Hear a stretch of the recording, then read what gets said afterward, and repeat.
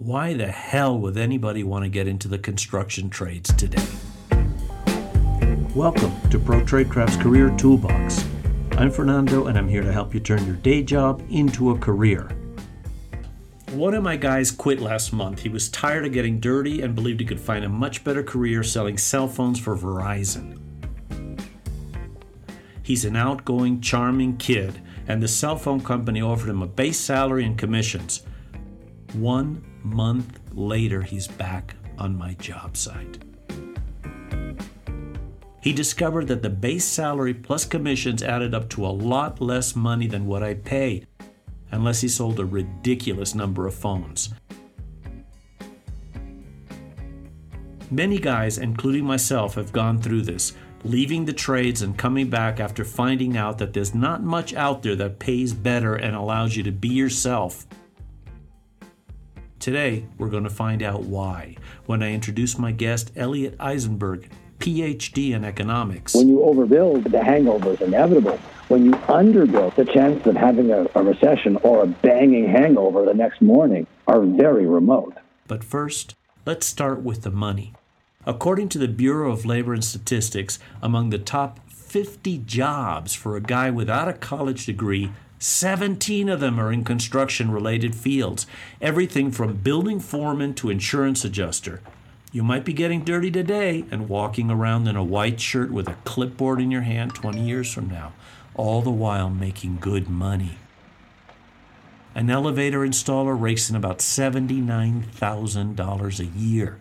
A typical plumber can make as much as $90,000. Hell, a laborer without much more than a good attitude and a pulse starts out at nearly $20 an hour. The cell phone company paid the employee that I just mentioned $11 an hour plus commissions. If he sold about 50 phones a month, which he discovered wasn't all that easy to do, this added another 10 cents to his hourly wage. But if he were to stick with the trades, get certifications and job training, his salary would grow from about the $20 an hour I pay him today to a median salary of $104,950 a year. Again, according to the Bureau of Labor Statistics, should he rise through the ranks and become a project manager at a large home building or construction company. Now let's talk about being yourself. If you've ever worked in an office, you've encountered what they call water cooler culture, where small talk, gossip, they're the norm. You have to watch your manners and act just so. Everybody's very sensitive and politics rules. At the job site, nobody gives a shit about your personality. If you can nail trim without leaving hammer marks and tighten up a fitting just so it won't leak, you're golden. Come with tattoos and unshaven. It's not your demeanor so much as how you work that counts, and not how you look for sure. Yeah, if you want to get a white-collar position in time, you're going to have to clean up your act. But what I'm getting at is you're free to be yourself on the job site. For many of us, it's a relief to put up with the racket of power tools but not worry about how we dress or conform to polite society. All the while, we're doing something useful and creative. We're building and remodeling. My guest, Elliot Eisenberg, was a senior economist at the National Association of Home Builders. Today, he travels a talk circuit, entertaining and enlightening folks with his take on the national economy. Talk about a guy who doesn't care about dress code and social norms. He wears a bow tie.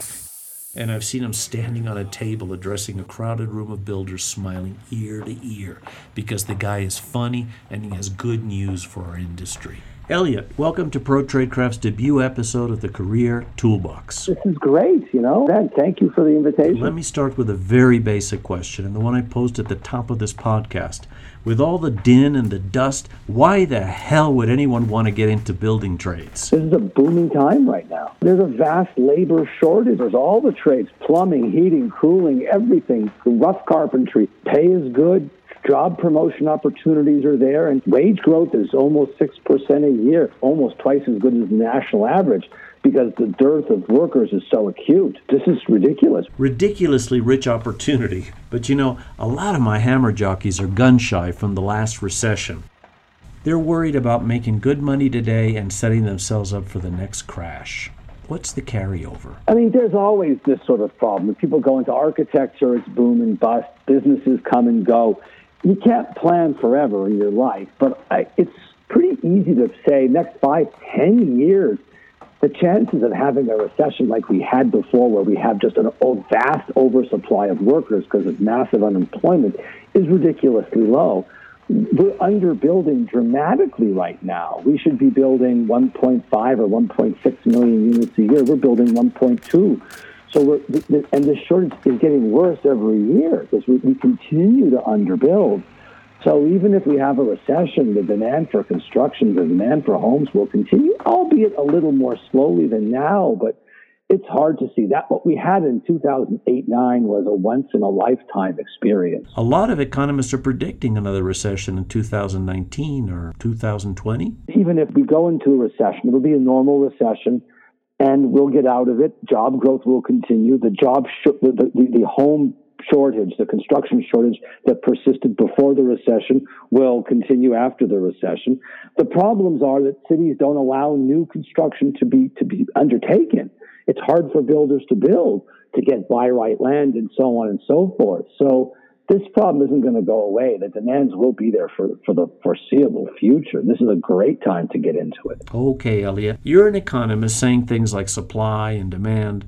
Could you give us a little tailgate economics lesson in supply and demand? Sure. If you look at it today, job creation's about 2.4 million, 2.5, whatever. That translates into about 1.2, 1.3, 1.4 million households, new households a year. People who move out of their parents' house or grandparents' house and want to live by themselves or with housemates or whatever. But we're only building 1.2 million units right now, 1.25 million. So we're underbuilding by about 100,000 right there. But on top of that, there's demand for second homes, there's tear downs, and there are natural disasters. So if you add all that in, we're underbuilding by 300,000, maybe 400,000 a year. And we've been doing it now for the better part of a decade. So we're underbuilt by 3 million, 3.5 million, 4 million units. By contrast, back in 2006, 2007, instead of building 1.2, 1.3 million like we're building now, we were building 2.1 million. That's 35%, 50% more, than we're building now. We were vastly overbuilding. So when you overbuild, the hangover is inevitable. When you underbuild or you underdrink, the chances of having a recession or a banging hangover the next morning are very remote. Overbuilding is like drinking too much. You risk a really bad morning. On the other side of that, underdrinking, as you described, seems like the safer path because we're pretty much assured of waking up without a hangover. But is there a lost opportunity cost associated with economic underdrinking? If you're looking for some certainty in life, you're never going to get it except, death and taxes, as they say, right? So this is a great opportunity right now because the worker shortage is acute. Over the course of 3, 4, or 5 years in such an environment now where worker shortage is so acute, the chances for overtime are terrific. The chances to learn new skills are better than they would be at a normal time. So 3 or 4 years in a hyperactive environment like we have today is worth extra years. Every year today is worth like a year and a half, so to speak. I'm not literally saying that, but you get my point. Your exposure to new opportunities, new skills, new bosses, new opportunities is much better now than it's ever been before. So if you're interested in this profession, seize the bull by the horns and go. So, with the building boom seemingly sustainable for the next decade and understaffed, you're saying that every day, month, or year of experience that you gain on the job during this situation, it's worth more than at other times, precisely because there is so much more opportunity to learn, to stretch your skills, and grow as a tradesperson. Does it make sense to consider college? I mean, it depends on the person. Some people who want to go to college and enjoy construction can go into construction management. That's a great career. It pays well. And there's a shortage of those people, too. No surprise. So, but everybody's not meant to go to college. This notion of you have to go to college or you're a loser or it's a sign, it's a stigma of some kind, does everybody a disservice. The key thing is to get a skill, whether it's an elevator repairman, an airplane technician, dental hygienist, whatever it is, nursing assistant. There are jobs out there. You go to 2 years of community college. It costs a few thousand a year. And within 2 or 3 years, you can be earning $60,000, $70,000. That's a great return on your investment. If after 5 or 10 years you're bored, or if a recession appears, you can always indulge your desire to go back to college then when the opportunity cost is lower, not now when the chance of making really good money and lots of overtime is really high. So you're in the trades today, and you're thinking about college. Between now and the enrollment day, back up your decision with data and lay the groundwork for your next career steps with these punch list items. 1. Look up a few salaries for professions that you think you'd go after if you were to go to college. Accountant, historian, business administration, philosopher, forester, whatever. Look up the salaries for those areas that interest you. 2. Now look up the cost of a college tuition at the closest state school. Multiply that number by 4, and you're looking at the rough amount of cash you'll have to pay in order to gain the earning potential of the salary exercise we just completed. But that's not the whole opportunity cost. It's only part of the opportunity cost. The other part is to look at how much you'll not earn in the 4 years it takes to earn that degree.